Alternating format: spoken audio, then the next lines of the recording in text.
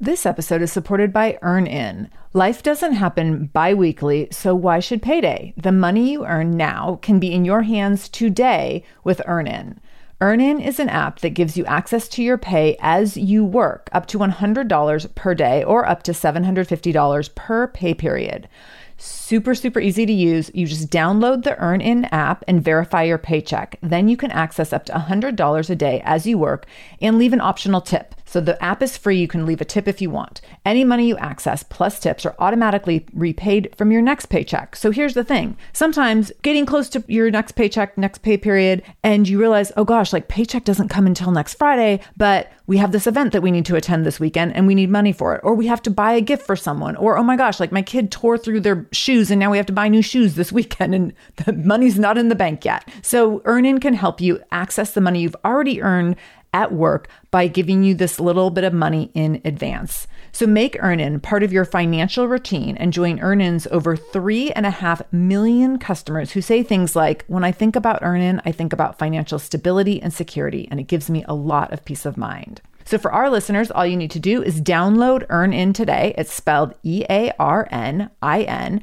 and you can download it in Google Play or the Apple App Store. When you download the EarnIn app, type in Shameless Mom under podcast when you sign up. So there'll be a little place where it says, what podcast did you hear about them on? Type in Shameless Mom under podcast. This helps to show support for our show and our advertisers. EarnIn is a financial technology company, not a bank, and subject to your available earnings, daily max, pay period max, and location. See earnin.com/TOS for details. Bank products are issued by Evolve Bank and Trust, member FDIC. This is the Shameless Mom Academy, episode 344 with Nicole DeBoom. Show notes for this episode, including any links mentioned in the episode, as well as any discount codes from our sponsors, can be found by going to shamelessmom.com and clicking on episode 344. Welcome to the Shameless Mom Academy. I'm your host, Sarah Dean. I'm here to give you and other passionate, driven, unapologetic moms tools, resources, and a little bit of humor to help you lead more positive, powerful, and purposeful lives every damn day. One of the best things about the Shameless Mom Academy is our community, so be sure to join us in our free private Facebook group to connect with other shameless moms just like you. You can find us over at shamelessmom.com/Facebook. All right, let's dive into today's episode. Born and raised in the Chicago suburbs, Nicole DeBoom was a standout swimmer, qualifying for the 1988 Olympic trials and later graduating from Yale University. She decided to pursue the sport of triathlon, and a lucky seat assignment introduced her to her future husband, Tim DeBoom, on a flight to the 1995 Triathlon World Championships. Nicole started racing professionally in 1999, racking up countless podium finishes. During the final stage of her racing career in 2004, Nicole created and introduced something that had never been done before, the very first running skirt. Shortly afterward, Nicole went on to launch Skirt Sports with the mission of helping women find inspiration, confidence, and courage through transformative power of running and fitness. Today, Skirt Sports is a national women's apparel brand offering a full line of products that fit real women's bodies and support their busy running lives. Currently, you can find Nicole chatting with customers at the Skirt Sports Boulder flagship store, helping women change their lives through her nonprofit Running Start, interviewing visionaries for her popular podcast Run This World, and chasing around her 7-year-old daughter, Wilder. Nicole's energy is as big and as dynamic as her racing career, and I think you're going to love this conversation. I actually had heard of Nicole previous to this conversation a couple times, and then I started realizing, I was like, why is this name familiar? Like, I've heard it in recent spaces and places, but also there's something about this Nicole DeBoom that is like very familiar. So I started doing some research and I realized that Nicole and I were doing triathlons at the same time. Nicole was like a world-class athlete. I was not so much, but she was one of those people who was always on the circuit, winning things, her name and her husband's name too. They were like on every podium. And just people that I admired tremendously. And I actually got to go to the Hawaii World Championships a year that they were both there racing. And so I'm sure that I saw her race at some point. So we had a really fun time making that connection in this interview. So listening to hear Nicole share how she went from being a professional athlete who didn't want to have kids to having a daughter that completely changed her sense of identity. Also listening as she shares how she adapted to not doing it all, and her evolution from a professional athlete into a working mom with a mission, and the shift in identity that happens when you no longer work out 3 times a day. Her mission in building a company that makes athletics and working out more feminine and more accessible to women of all abilities and body types. And what inspired her to start a nonprofit and the impact it's had on other women's lives. This was such a fun conversation. I can't wait to let you hear Nicole's energy. I know you're going to be fired up, motivated, inspired. You're definitely going to want to go check out her Skirt Sports when you're all done. And she does have a special discount for all shameless moms. So listen to that at the end. So without further ado, I'm so excited and honored to introduce you to Nicole DeBoom. Nicole DeBoom, welcome to the Shameless Mom Academy. I'm super excited for this conversation. Me too. This is going to be like the big highlight of my month. I love it. I'm honored. You are so awesome. I mean, if our pre-interview is any indicator, this is going to be pretty much solid gold the whole way through, I think. I think we blew our load at the beginning.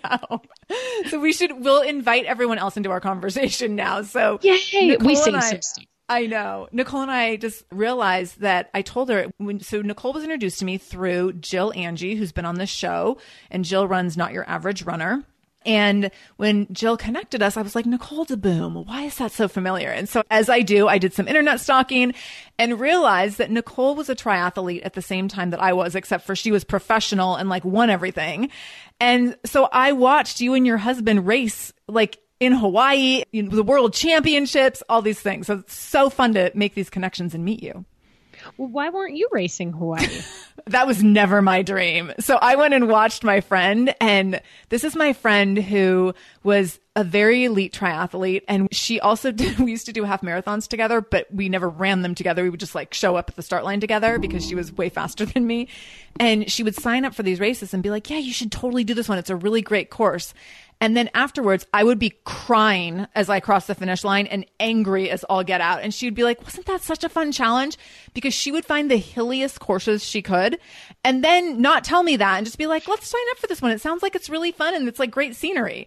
And so I finally learned, I was like, do not do races that she recommends. So she went on to do lots of triathlons and Ironman distance triathlons, which was, that always just sounded way too hard for me. Like, it made my back hurt to just think about it. What's her name? Amy Turry. We all need friends like Amy. I think I might be along the same vein as Amy in the finishing and the quick to be, hey, wasn't that fun?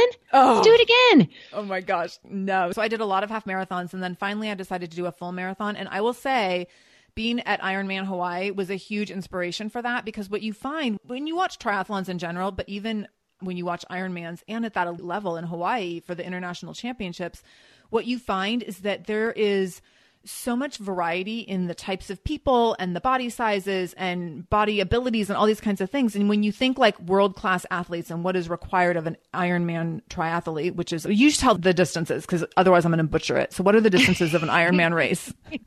Yes. 2.4 mile swim, usually open water. Yes. 112 on the bike and 26.2 run. Which is a full marathon after you've done the swim and the bike.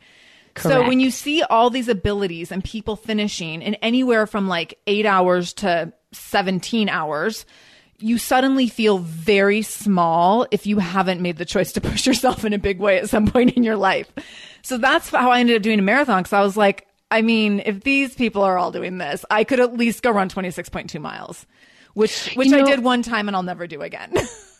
That's like a dangerous mentality, because I'll tell you, when I was done racing triathlon, I had started my company, Skirt Sports, and yet I still had that whole, like, if I don't work out twice a day, I'm a slacker kind of mentality, because, twice a day was actually down from like 3 or 4 times a day.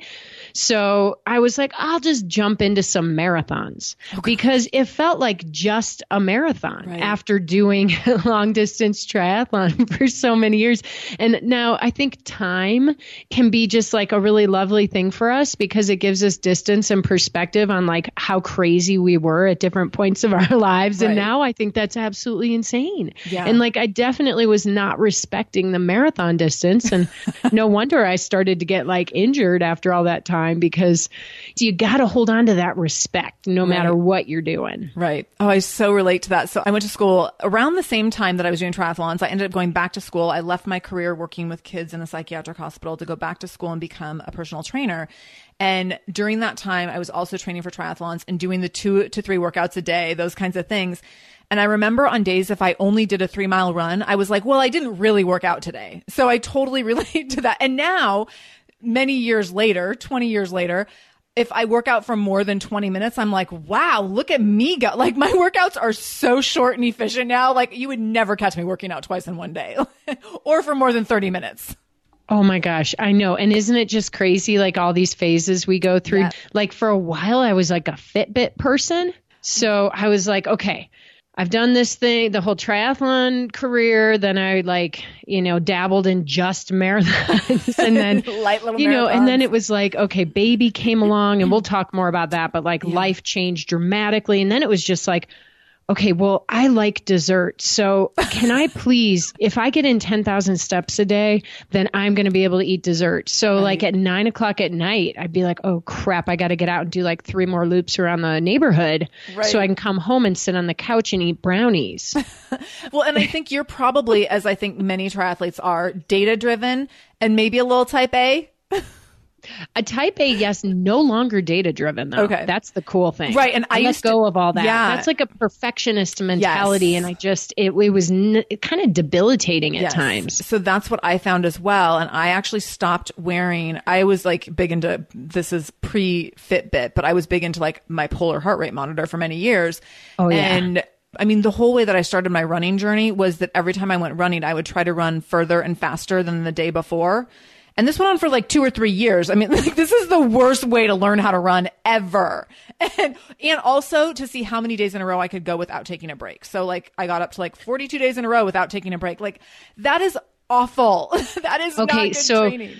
Congrats. You just did everything wrong. I know. Good job. But it was all this like type A data stuff.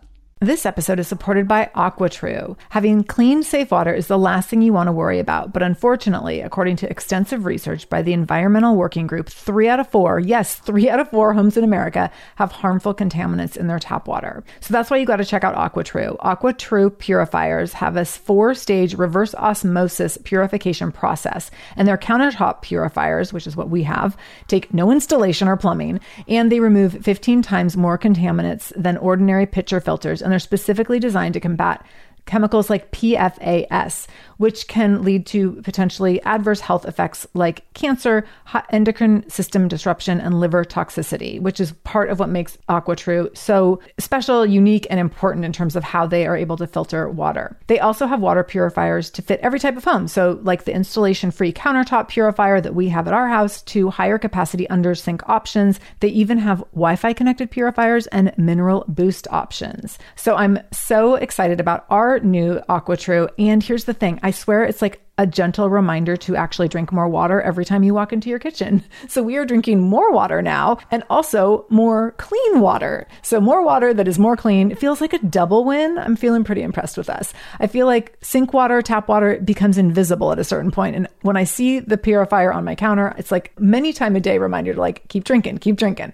So I want you to check out AquaTrue for yourself and for your family. AquaTrue comes with a 30-day money-back guarantee, and that makes it a great gift as well. Today, my listeners can receive 20% off any AquaTrue purifier when you go to aquatrue.com. That's AQUATRU.com and enter the code shameless at checkout. That's 20% off any AquaTrue purifier when you go to aquatrue.com and use the code shameless, SHAMELESS. aquatrue.com code shameless. This episode is supported by Active Skin Repair. Active Skin Repair is a skin health company helping people heal with natural, non-toxic, medical-grade ingredients. I just randomly, Vinny was having a toe skin irritation issue, and he ended up having this like skin that was really irritating him, and it was getting kind of like icky, and you know, like when kids start to get like little scabs and scratches and then they want to pick at it, and it was getting worse. And so Active Skin Repair showed up on my doorstep as a result of the sponsorship, and I got to put it to use immediately. And I got the ointment formula, or the like ointment formulation, and then also the spray, and the spray was perfect. So Vinny does not like ointmenty, creamy, lotiony things on his body. body, but I was able to get out the spray, literally took it out of the packaging the day it arrived, put it on his toe before he went to bed. And the next morning he was like, Mom, my toe's all better. It was literally like this super amazing cure that helped his toes so quickly. So you can use Active Skin Repair on a wide range of skin issues, including cuts, scrapes, burns, sunburns, rashes, other types of skin damage. It's totally safe, non-toxic, suitable on all types of skin, even parts of the body where you might have rosacea or eczema or have acne-prone skin. This is also safe for the youngest members of your family up to the oldest. So now you have one simple solution for your family's skin health needs. With over 500,000 happy customers and thousands of 5-star reviews and super safe and clean ingredients, Active Skin Repair is something that you want to have on hand for your family. So to get your own Active Skin Repair, go to activeskinrepair.com to learn more about Active Skin Repair and get 20% off your order when you use the code shameless. That's activeskinrepair.com. Use the code shameless for 20% off your order. activeskinrepair.com, code shameless. Oh, this is so funny because like you can't even imagine. I mean, Seattle's a fit city, but Boulder has been named like the fittest city in the country, probably the world. And literally all the people that you go by who have all their little contraptions on, and it's supposed to be keeping them within target ranges. But as you like say, I'm riding my bike down the bike path to get to work, commuting or whatever, and all I can hear is like beeping because nobody is paying attention to the actual zone they're supposed to be in because they're doing like you. Trying to go faster and harder and do more and more and more. It's so funny. Right. So interesting. It exists, but if we don't follow it, it doesn't necessarily help us. I know. So a really funny connection that I found in my internet stalking of you is that you, like me, grew up kind of fearful of ball sports. So like you probably weren't a kid who loved PE or team sports maybe. So talk a little bit about that. And because I went from the same thing, like being a kid who hated PE, like anything to get out of PE class, to then becoming an athlete as an adult. I know for you, it came earlier than adulthood, but talk about that juxtaposition and that transition for you and going to the Olympic trials and becoming a professional athlete. You know, I would say that's partially accurate for me because I actually did love PE. Okay. I just really sucked at sports that involved a ball. Like if there was running involved, I was awesome because I would just run up and down the field as fast as I could. But when the ball came my way, that was like the big question mark. And so the wild card. Exactly. So, you know, I mean, school was fun for me when I was a kid. So I didn't have any like trauma around that, but I gravitated to the sports that didn't require actual coordination, like hand-eye coordination. Right. You know, it was like only the forward sports, not the sideways sports. And as an adult, we realized, oh my gosh, I have never used my obliques in my entire life. You know, like it is time, right? Now that I'm 47 and my abs separation never totally went back together after pregnancy. Right. Let's get some strength in other areas. Yeah. But back to your question about like finding sport and when it really clicked for me. I was actually a really talented little runner. And what's interesting, you know, this is such a cool and like scary stat, but my little girl is 7. So I love raising a little girl and never thought I was going to have a kid and decided, you know, when I was in my late 30s, my husband and I got on the same page and we did it. And I feel like being a mom of a little girl has just given me so much more empowerment. So I recently attended like a lecture or seminar about raising strong girls. And the message basically was girls tend to lose their self-esteem or start to really falter around 5th grade. But the girls who play sports, it's not as bad for them. In other words, like every girl goes through it. So I was like digging back to my own personal experience and then thinking forward to my little girl and how important sports was for me at that age, because I went through all those, you know, questions and questioned my own like confidence and all of that when I was growing up and dabbled in the whole world of like, am I skinny enough? Am I pretty enough? Is my hair big enough for Chicago standards? You know, the whole thing. And so my issue was that I was like a super late developer. but it worked really well for me in sports like running and swimming. So I was a stick. I was just this little stick figure and I had very little muscle, but I could just go and I was fast. So for me, sports running, I was just a star. I ran a 5:25 mile in 8th grade. Wow. Which was so cool. And then in swimming, I mean, by the time I was 16, I made the Olympic trials. So it was like, amazing. Boom. When that happened, I dropped all my other sports. I just focused on swimming. And then I got recruited to college and it went from there. So, I'm not exactly sure where this is going, but I knew pretty early on that sports were an important part of my life. And it doesn't mean I didn't go through the turmoil that middle-aged and high school and college women go through, but maybe it helped ground me a little bit. Yeah. So let's talk a little bit about, because I think the impact of having an identity wrapped around athleticism is huge. And I didn't have that experience until my 20s. I grew up feeling very incompetent and awkward and out of sorts with my body for my whole youth. And so embracing my identity as an athlete later was really a huge shift for me and really shaped my identity in new and really powerful ways. How do you think your athleticism has impacted your identity?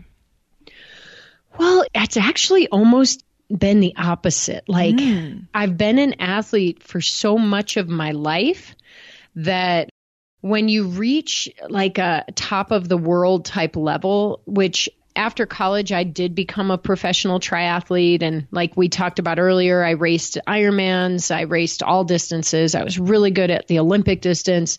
I won a lot of races.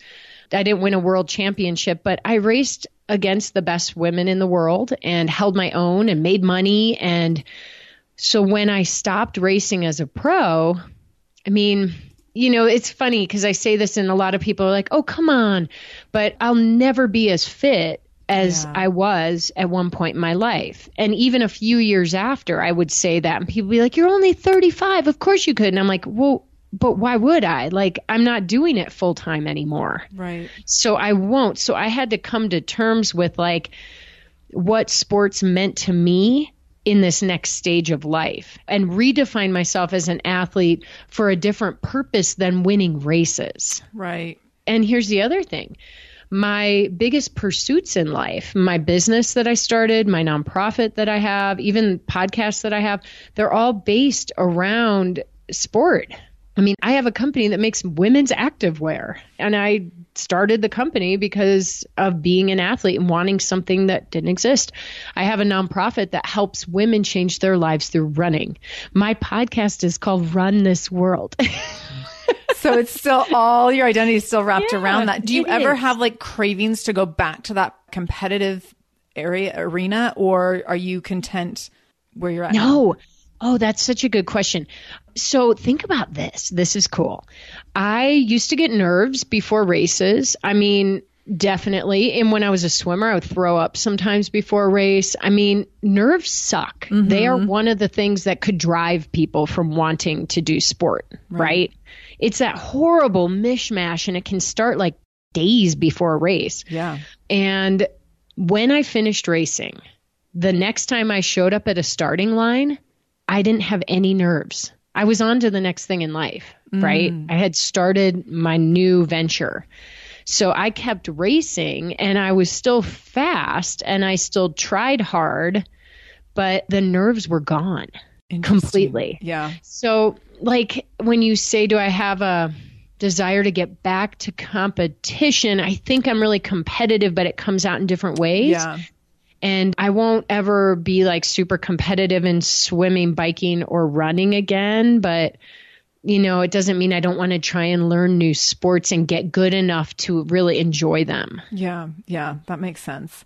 That's really interesting. I have not done a half marathon. Well, I've done 2 since my son was born 6 years ago, but have no desire to do any more. And like, if I can work up to a 10K these days, I'm like, whoa, I'm like really putting in some mileage there. And it's interesting how your identity just shifts. And at some point it feels okay to just be like, that was back then and I'm okay with right now. But there was a time when I thought like, how will I build a life around like being able to always run 13 miles at the drop of a hat? And it was like I thought it would always be very central in my life, and it so is not. it's really funny because for a long time, many years, I was like, well, I just want to be fit enough to be able to go out and run 3 hours. That was me. Mine was 2 hours. But yeah. And probably like I could do maybe a quarter of what you do in 3 hours in 2 hours. It's just so like ridiculous, but it's not, because it's all relative. Right. I want to be fit enough to do other things now. Right. It's just not, the standards are different, and my desire to do those same things has changed.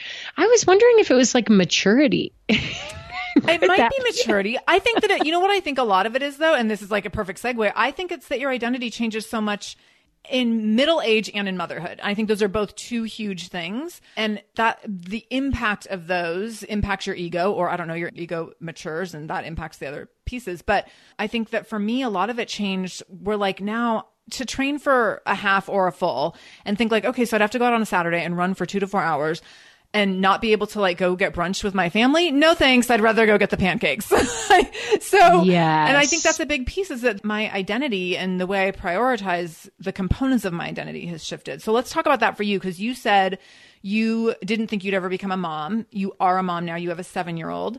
So how did you make that shift to not wanting to have kids to having one? And how has that impacted your identity? Yeah, that's huge. Well, first, I was caught up in this self-centered world of racing. I mean, you can do whatever you want, whenever you want, wherever you want. Like, which you don't realize what a gift that is until it's gone, right? Exactly. Somehow you still feel confined or something. So my husband, Tim, was also a really badass triathlete and better than me. It's funny. I joke a lot that I say, well, I did win an Ironman, but I only won. Do you hear that? I only won. Right. Because this is Ironman what women Wisconsin. do. It wasn't Hawaii, which my husband won twice. So like, it's really funny in our family. I'm like kind of the lazy, only one Ironman, winner. So we traveled the world. Our whole life revolved around a schedule that included getting 3 sports and the recovery needed to make money and have a living. And when you're a woman athlete, having a baby means, I would guess for most women who are thinking about having kids while racing, it's at least 2 years. Some people push it, but 2 years and you're out of competition for 2 years. And if you're making your living on that, and there's no guarantee you'll come back, and you may come back stronger, which some do, but you just don't know what's going to happen, right? So it wasn't even a thought while we were racing. And Tim continued to race, but I remember being on the couch one day and we were watching this movie with John Krasinski and Maya Rudolph, and I forget the name of it. And I've seen the movie, but I can't remember either. But she's like 6 months pregnant, but everyone thinks she's like overdue and they won't even let her fly. They're like, you can't fly. She's like, I'm only 6 months. But they were like talking to some friends who couldn't ever have a baby. And the wife was really just sad deep down inside. And the husband just looked at him and said, we just waited too long. We like whittled away our youth. And I was 39. We were sitting on the couch one night watching this. And I just said, Tim, what are we doing? Are we just going to sit on the couch every night? Like just us watching TV? Like that's our life, which by the way, that's what we do now. After we and I love it. But back then it was scary to me. And I said, I have been thinking about having a kid. And we had for many years looked around at people who had kids who were like always on the brink of divorce. And like, there were so many boogers everywhere. It was like, everywhere you looked, you were like, oh my God, that's disgusting. Yeah. And other people's kids' boogers are so gross. And then your own kids, you're like, oh, I'll just wipe that with my hand and then lick my hand. It's fine. Totally. And those like booger sucker things, they have one. Suck it in with your we have mouth, it. The mouth, right? the nose Frida. We have one of those. Yes, I loved that thing. That thing worked really well. But yeah, so we kind of looked at each other and we were both like, it's time. Let's try. Let's just see what happens. And 6 months later, we were about to go and start getting checked because we hadn't gotten pregnant. And then the next pregnancy test, we were pregnant. Wow. So it happened. And I had my baby girl, Wilder, 2 months before I turned 40. Oh my gosh. I know. It was amazing. So here's the other thing, though. I had already started a business. I was about, 8 years in 7 or 8 years into skirt sports, I was completely entrenched in the business, and I had already redefined myself a bit. So there's a whole nother level to the redefinition when you go from one career to the next. But with my baby, what I found, I used to just be 100% consumed with my job. Like the 80-hour work week was embraced and loved by me, you know.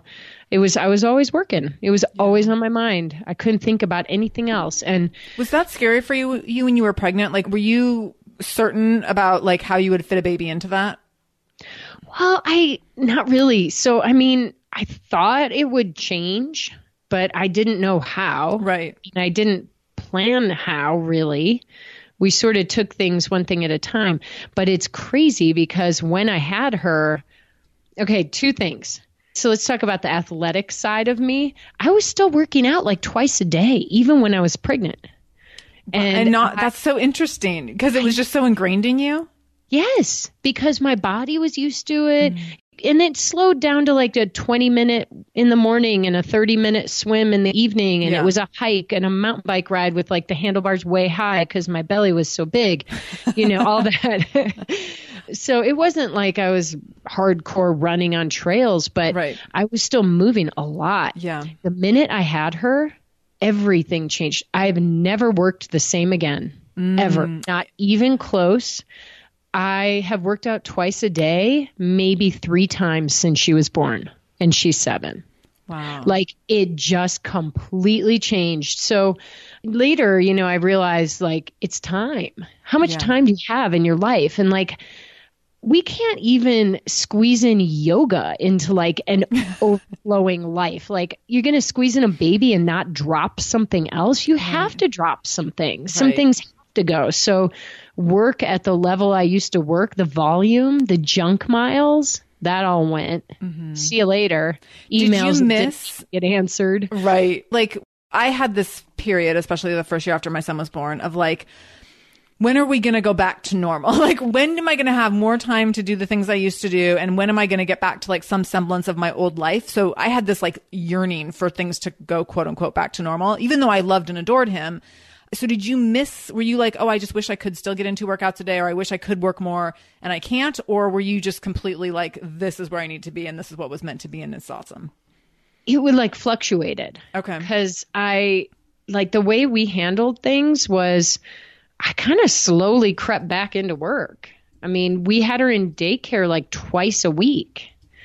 And I had her for a day and Tim would have her for a day and we'd split a day. And then I realized how inefficient that was becoming and I was needing more time at work. And so it was this like creep back in, and it kind of happened over a few years, to be honest. But as far as like the craving for the old life, it manifested more as like a feeling of guilt and overwhelm and like getting a new tolerance for the to-do list never getting done. That's a great, totally. It's like you're just gaining a new tolerance for that because I still have a massive to-do list all the time and it doesn't get all done. So it was more just like, I can live with not doing it. What's the most important thing? And then I learned over time how to be a better prioritizer. That makes sense. What's really important. Yeah, and I think that's a really good one. I think that is, for me, one of the gifts of motherhood is, and like you said, like, oh, well, as it turns out, I'm not going to return every email. And like the things that I used to, as a type A person, be like so on top of and think that were so important. I remember my son, after he was born, I did not open mail, like snail mail, for 6 months. And I almost got sent to court because I had like a toll bridge $5 fee that I didn't pay.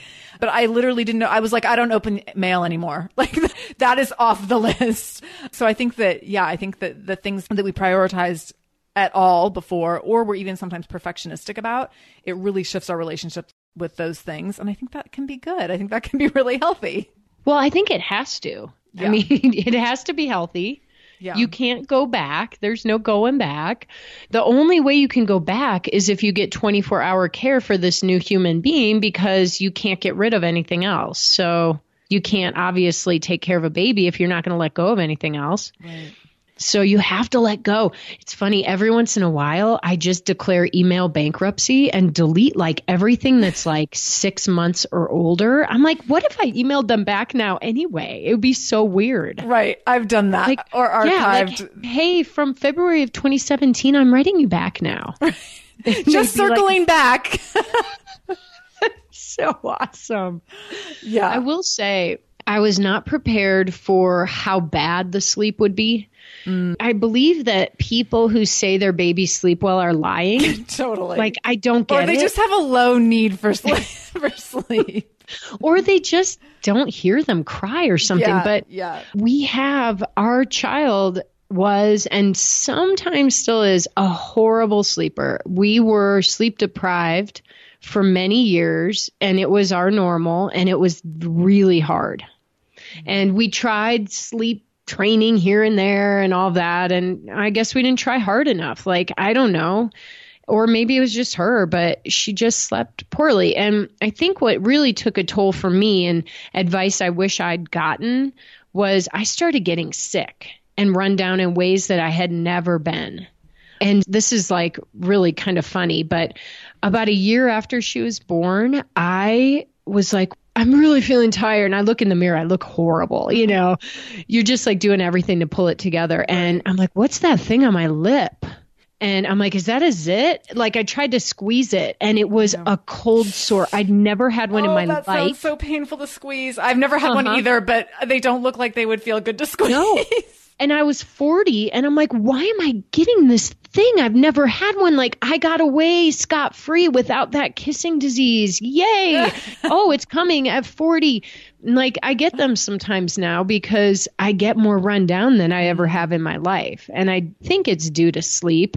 But somebody later said, oh, man, too bad you guys didn't invest in like a really good immune system protocol. like, well, where were you when she was born? I would have been paying hundreds of bucks a month for this stuff if it would have helped me. Right. Oh, that's so funny. So if you did invest though in your company in Skirt Sports, so I want to talk a little bit about how you started that. And I think your story around it is really interesting and fascinating. And also I want to know how it shifted and evolved with motherhood. Yeah. So in 2003, I was racing as a pro triathlete, probably in the prime of my career. I think I was 31. And I saw what it took to be the best in the world because my husband was. It was brutal. It is a miracle that our marriage held on. And he will agree with you now. Like, we went through a lot of stuff because it's such a self-centered pursuit. Yeah. So I knew in my mind that I loved the different parts and aspects of being a pro triathlete, but that there might be something else for me to give a different level of commitment to. So my mind was open, and my great ideas always come to me when I'm working out. And there was this one distinct, like, kind of indistinct day. It was like blustery and gray, and it was sort of a non-normal Colorado day in December. I was out trying to do a training run, totally out of shape in the off season. And I remember looking at my reflection in this storefront window, and I just, in my head, I was like, oh my gosh, I totally look like a boy. I'm so uninspired. I'm in like clothing obviously made by men for men and just shrunk down. And there was like a little tiny beanie on my head that made my head look like a peanut. And I just was like, and it was gray outside. And I was like, the gravity was pulling hard at me that day. And I was just like, I just wish I could feel pretty. Right. And literally that word pretty, it was like pretty. Well, what's so wrong with feeling pretty? Why isn't anybody making clothing that helps you feel good while you're out working out for women? And I literally started swirling in my head, and I ran home that day and I started making notes, and I was like, I want to feminize athletic wear for women. No one is doing this. So that was like my epiphany run literally that day. And it was amazing. In my head, I was like, I think I'm going to start a clothing company. And then I finally said it out loud, and people would be like, what? You're going to start it? How are you going to do that? And I will always look at them and I'd be like, well, I'm wearing clothing and you're wearing clothing, and I see a lot of other people wearing clothing. So somebody figured out how to start a clothing company. There might be a demand. I don't know. Yeah. So I started figuring out how to do this. And my idea turned into a focused single product that had never been done before, which was the running skirt. Which I love. Like, okay, I just have to tell you, this is like all I wear in the summer. I only wear running skirts. Well, I hope you have ours. And so if you don't, I'm sending you some. I don't have any. And I was on the site last night like, oh, I'm placing an order for sure. So I'm super excited. Yeah. So I discovered them probably 7 years ago. Before I had my son, it was all I wore. But then when I was pregnant, it's all I wore during pregnancy. Yeah. And then I kind of gave up shorts. And so then since he's been born, I'm like, I only shop companies that have running skirts. Oh my gosh. Well, this is ground zero because we literally were like, this is the epitome of femininity in sport, but it's badass. And yours are awesome. Yes. And so I thought, well, I'm still racing, so why don't I test this running skirt on the Ironman course, which I did. And the one Ironman I won in my entire career, I was wearing a prototype of the first running skirt. I love it. This episode is supported by a podcast I want to share with you called Understood Explains. So this show is about navigating ADHD, dyslexia, and other learning and thinking differences, which can be so confusing. And so every season of the show is around a different theme. So there's a season on special education, there's a season on ADHD diagnosis for adults, and the current season is all about IEPs. I love this podcast because the episodes are 10 to 15 minutes long. So if you are short on time or short on focus, you can take this content in super quickly, easily. It's very digestible. And the show is hosted by teacher and special education expert Juliana Urtubey. So Juliana talks all about how to navigate educational plans, IEPs. She talks about the differences between IEPs and 504 plans. She really breaks things down in a really clear and simple way so that you have some of those questions that you might be thinking around, like, does this pertain to my child? Is this something I need to be looking into? Like, where do we go from here? Where do I go if I have questions? Juliana has you covered. She explains so many different things and so many different little pieces and nuance of IEPs and special education and different things on Understood Explains. So I want you to go check it out wherever you're listening to this podcast. You can go listen to Understood Explains. Just go into your podcast app, do a search for Understood Explains, and it will pop right up. Click on it, pick your episode, and get the answers that you've been looking for and the support that you need around different learning differences and differences in school. This episode is supported by Mysteries About True Histories, a podcast for your kiddos. So from the creators of the hit podcast Who Smarted and Netflix's Brainchild comes the adventurous world of Mysteries About True Histories, affectionately known as math. Every episode follows Max and Molly, who have just been recruited into a secret order of problem solvers, on an adventure through time packed with puzzles, hidden equations, history, and laughs, making learning cool. This podcast is perfect for ages 6 and up, and new episodes drop every Thursday, each stacked with so much laughter that your kiddos won't even realize how much they're learning. I love a show where, as a parent, you're like, hey, let's listen or watch this or whatever, and your kids are thinking they're like getting extra device time or what have you, and you're like, they're learning right now. So it feels like such a big win. So I want you to go check out Mysteries About True Histories wherever you listen to podcasts. You can tune into Mysteries About True Histories with your kids. You can follow and listen on Apple Podcasts or wherever you get your podcasts, wherever you're listening to this podcast. So go check out Mysteries About True Histories to listen in and have some fun with your kid while they learn today. It was like you cross the line and you're emotional, and in my head, everything's swirling together, right? All these different thoughts and emotions. And I was like, oh my gosh, I'm totally doing this. I'm starting this company. Oh. It was like on the race course, I shifted from being Nicole DeBoom pro athlete to Nicole DeBoom skirt revolutionist. I love it. What was people's response? Like when people saw you out racing, because this would have been like no one else had skirts that they were doing rigorous exercise in at this time.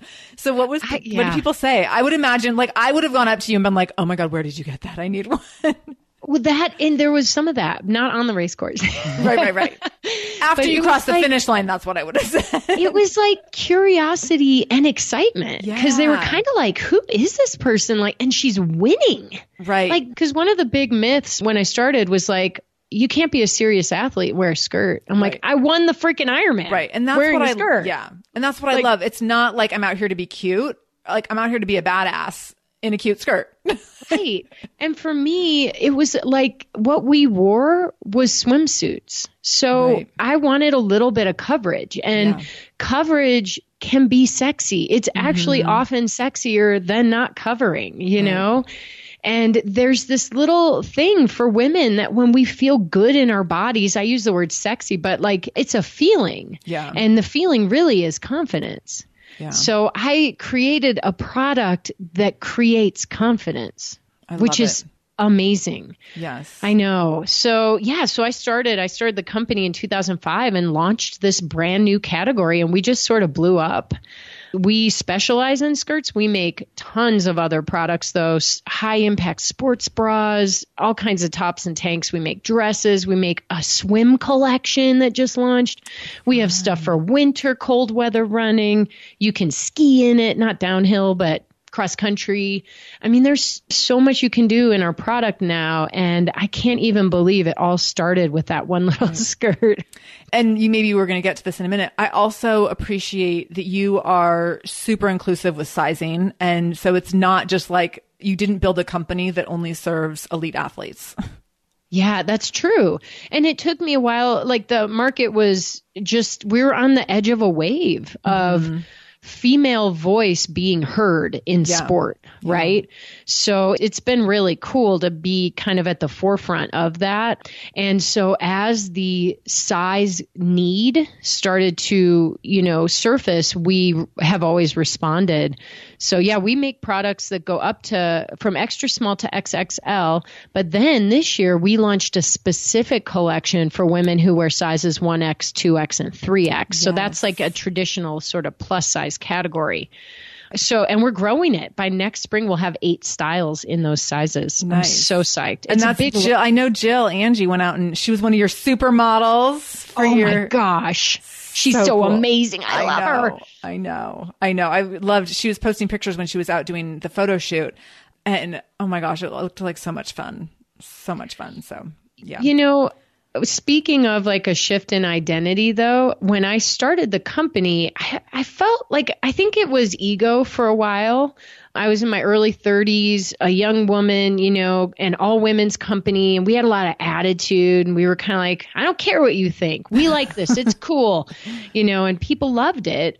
But I would get frustrated when people would be like, so are you doing that skirt thing still?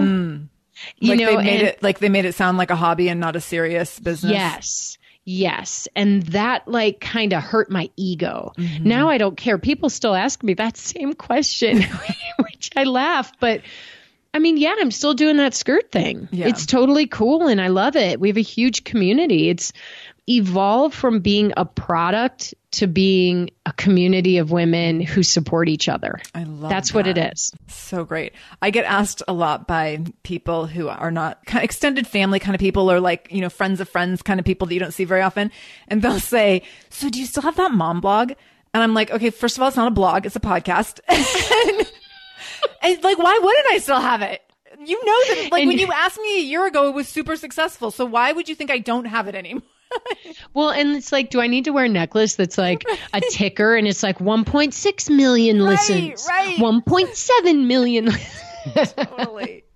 Totally. Yeah, it's really funny, people's perceptions. And I think some of that, I don't know, some of it is a lack of people who are not entrepreneurial, I think just sometimes don't get it. And that's fine.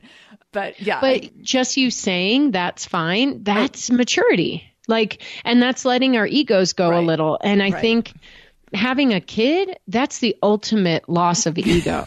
And all of this brings us to where we are today. And I just don't know if you can walk the world that way without going through some of these experiences that test your ego and make you really, it really speaks to the name of your freaking podcast, for real, because shame is about hiding stuff and covering stuff and trying to layer over things that make you embarrassed or, bring you, make you grimace sometimes.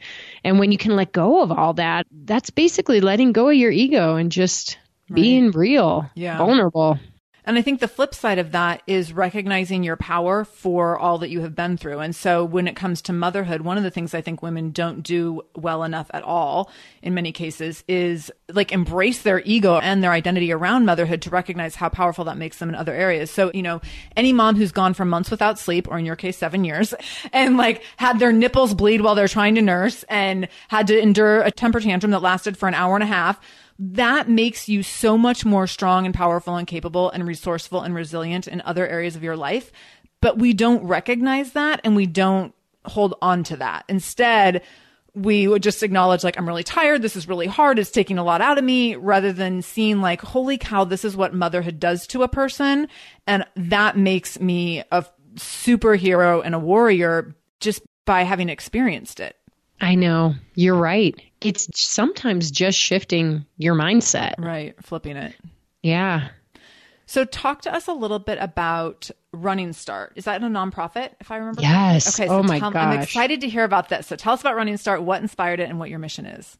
Running Start's amazing. It started about 8 years ago as a marketing effort at Skirt Sports it was sort of like a philanthropic effort, but it wasn't a nonprofit at the time. And our goal was to help women who had serious barriers. And by serious barriers to fitness, to health and fitness, I'm talking they'd been in prison, they're addicts, they have depression, they've lost a child, like horrible things that happen to real people that get them into a place in their lives where they're stuck and they can't see out, but they know they need to get out. They just need help. And so we created a program that it's kind of like a couch to 5K. I mean, there's no rocket science around the training, but what we do is we give women who apply and are accepted all the tools they need to run their first 5K. And the biggest key ingredient is we hand them a personal motivator. So this is like a woman, like any woman, not an Olympic athlete, who has been there, done that, who's been through her own stuff and who knows the courage and the confidence and the strength that sport can bring you. And she holds her hand and she's there for her as her backbone through this process, and a greater community beyond that. But really, it's this really cool one-on-one part of the program that's super impactful. So it turned into a nonprofit a few years ago. Well, I turned it into a nonprofit. Boom. I applied for it. So I sit on the board now. I'm the board president, and we have an all-volunteer board. And this year we decided we were going to grow it. So we currently have 80 women. It's a field program. You can't do it online at this point. We haven't grown it into other states because we have to get our feet under us some more first. But we have 80 women going through the program at the same time, all along the Front Range of Colorado, from like South Denver up to Fort Collins. And they're all going to graduate at the same race with their personal motivators, 160 women in one starting line and finish line. It's just, the power is really cool and the momentum's amazing. Wow. So I know. cool. And what's really like at the base of it, you go, oh, from a business perspective, you're creating more potential runners. Boom, you're smart. Now you're going to have customers. Great. That's awesome if that's a side effect. Right. But really, a lot of women don't move on to stay running. They may do other things, or it may just be that they know they have another tool in their shed when they need it. Yeah. But some women, they become motivators the next year. They do marathons. They do ultras. They become public speakers. Like, they really gain their strength from this. So cool. I love that the commonality between Skirt Sports and Running Start, and a lot of it is just making space for women to show up as is and be celebrated in kind of wherever their starting line is. And I think that that's so, so powerful. And I think that that's so cool to have that come from someone who a lot of us would look at you and say, like, athleticism came easy to you and you were this amazing, elite athlete that crossed all these finish lines first. And that was a lot of fun for you. And I love that you're making space for people where that isn't maybe the gift that they were born with. It's something that they're seeking out later in life, or it's, having Skirt Sports and evolving the brand to include larger sizes is making space for women across all sorts of spaces to exist as they are. And I think that's so important, to not just be creating spaces for other women athletes who, like enough of those spaces exist for other women athletes who are, in at that elite level or that, high performing level, but creating space for every woman to show up and feel really powerful and to be seen, I think is super powerful. Absolutely agree. I love it. So good. Okay. So tell us in which ways you are a shameless mom. I am super shameless across the board. By the way, I'm rewatching Shameless right now, the show. Oh, such a good show. I haven't watched it all, but it's so good. It's so good and so horrible at the same time. Like right now, I'm in a season where there is not one redeeming character, except maybe Kevin, V's husband, because he's like embracing daddyhood, but everyone else is like just horrible people. Okay, moving on. Shameless. It's like we talked about earlier. I believe that when you can let go of all that crap that holds you back, that makes you feel embarrassed or, makes you not want to bring your whole self into the world, which I know that's a big thing right now. People talk about bringing your whole self to work, bringing your whole self to your family. But as soon as you can accept and embrace those things that made you feel that way and bring them out into the open, then you realize that you are so not alone in this world. You mentioned earlier, people might look at me, they might look at you and be like, successful woman. She's had it pretty easy. Look, she's done all this stuff. Doesn't mean we haven't had our own struggles. Right. I battled with alcohol abuse for 20 years. And I did a freaking talk on a stage about it last year and finally put it out there into the universe. And it was very freeing. We have to come back and do a whole nother interview about that. That's like one of my topics for the year is alcohol abuse with women. Oh, great. So let's do a whole nother interview about that later. I'll be your spokesperson. I would love it. What I can say is that I just don't want to look back and feel like I didn't bring my whole self to being a mom. And so if that means that I'm going to go out there and look like a complete idiot on the playground, singing loudly to my daughter to make her laugh and turn her day around, that's what I do. I don't care who's looking at me. I've given up. The minute she was born, there was no longer any time for that stuff. Right. All that really matters is that you know what's important to you and that you don't have to apologize for making those things your priority. You keep them up front, you keep them close, and you just do what you need to do to give yourself and the people around you a happy life. I love it. So great. Tell us where we can find you and where we can find Skirt Sport and Running Start and your podcast, all the good things. I have 17 websites. Oh my gosh. I kind of do. We'll link all this in the show notes so people aren't like, hold on, let me write this all down. Can we do a discount for Skirt Sports? Absolutely. Yes. Okay, let's do Shameless 20. Okay. So that's going to be on skirtsports.com. So come over. We just launched our active swim collection and dresses are out. And we've got the plus size category and just tons. So check that out. Okay. I'm at NicoleDeBoom.com too. I've kind of, got my own identity as well as being the leader of Skirt Sports. You can check me out there. And my podcast is called Run This World with Nicole DeBoom. And Sarah Dean's going to be on it someday soon because we're going to hook that up. So and excited. Running Start is amazing. running-start.org. We have an online fundraiser going where you can win $1,000 gift certificate to Skirt Sports by donating. We're trying to raise $10,000 so we can keep growing it. Nice. Oh, I love it. So fun and so generous of you to give that discount code. I really appreciate that. So I will have the link to Skirt Sports and everything else in the show notes as well as that Shameless 20 discount code as well.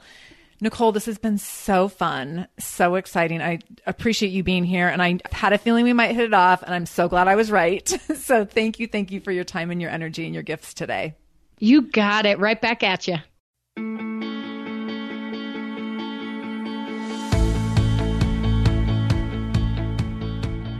Thank you so much for joining me in the Shameless Mom Academy today.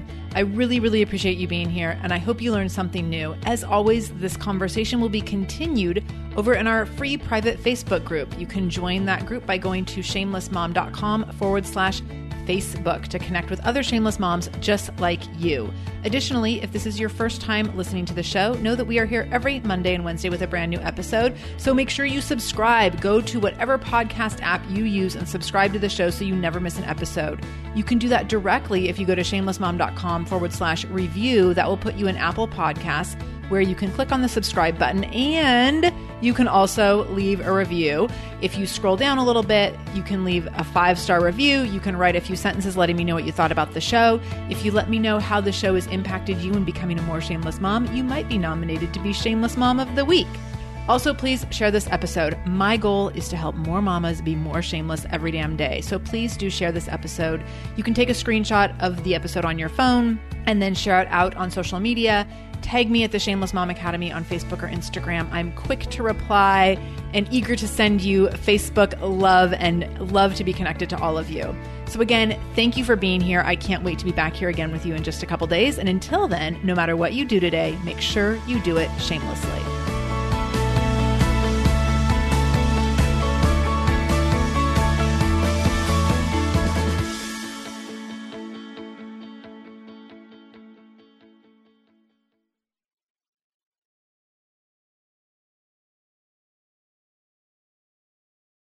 Hey there, I'm Debbie Reber, the founder of Tilt Parenting and the author of the book Differently Wired. The mission of Tilt is to change the way neurodivergence, whether that's having a learning disability, having ADHD, being gifted, autistic, or some combination of all of the above, is perceived and experienced so differently wired kids and the parents like us raising them can truly thrive. On the Tilt Parenting podcast, I get to talk with authors, therapists, educators, and parenting experts who are committed to this mission. I ask the questions my listeners are most curious about when it comes to supporting our kids. And in turn, my guests share strategies for challenges, out-of-the-box ideas for navigating school, best practices for therapies, tips for advocating, and so many thoughtful insights on what it really takes to help our kids grow up feeling seen and respected so they can create awesome lives for themselves.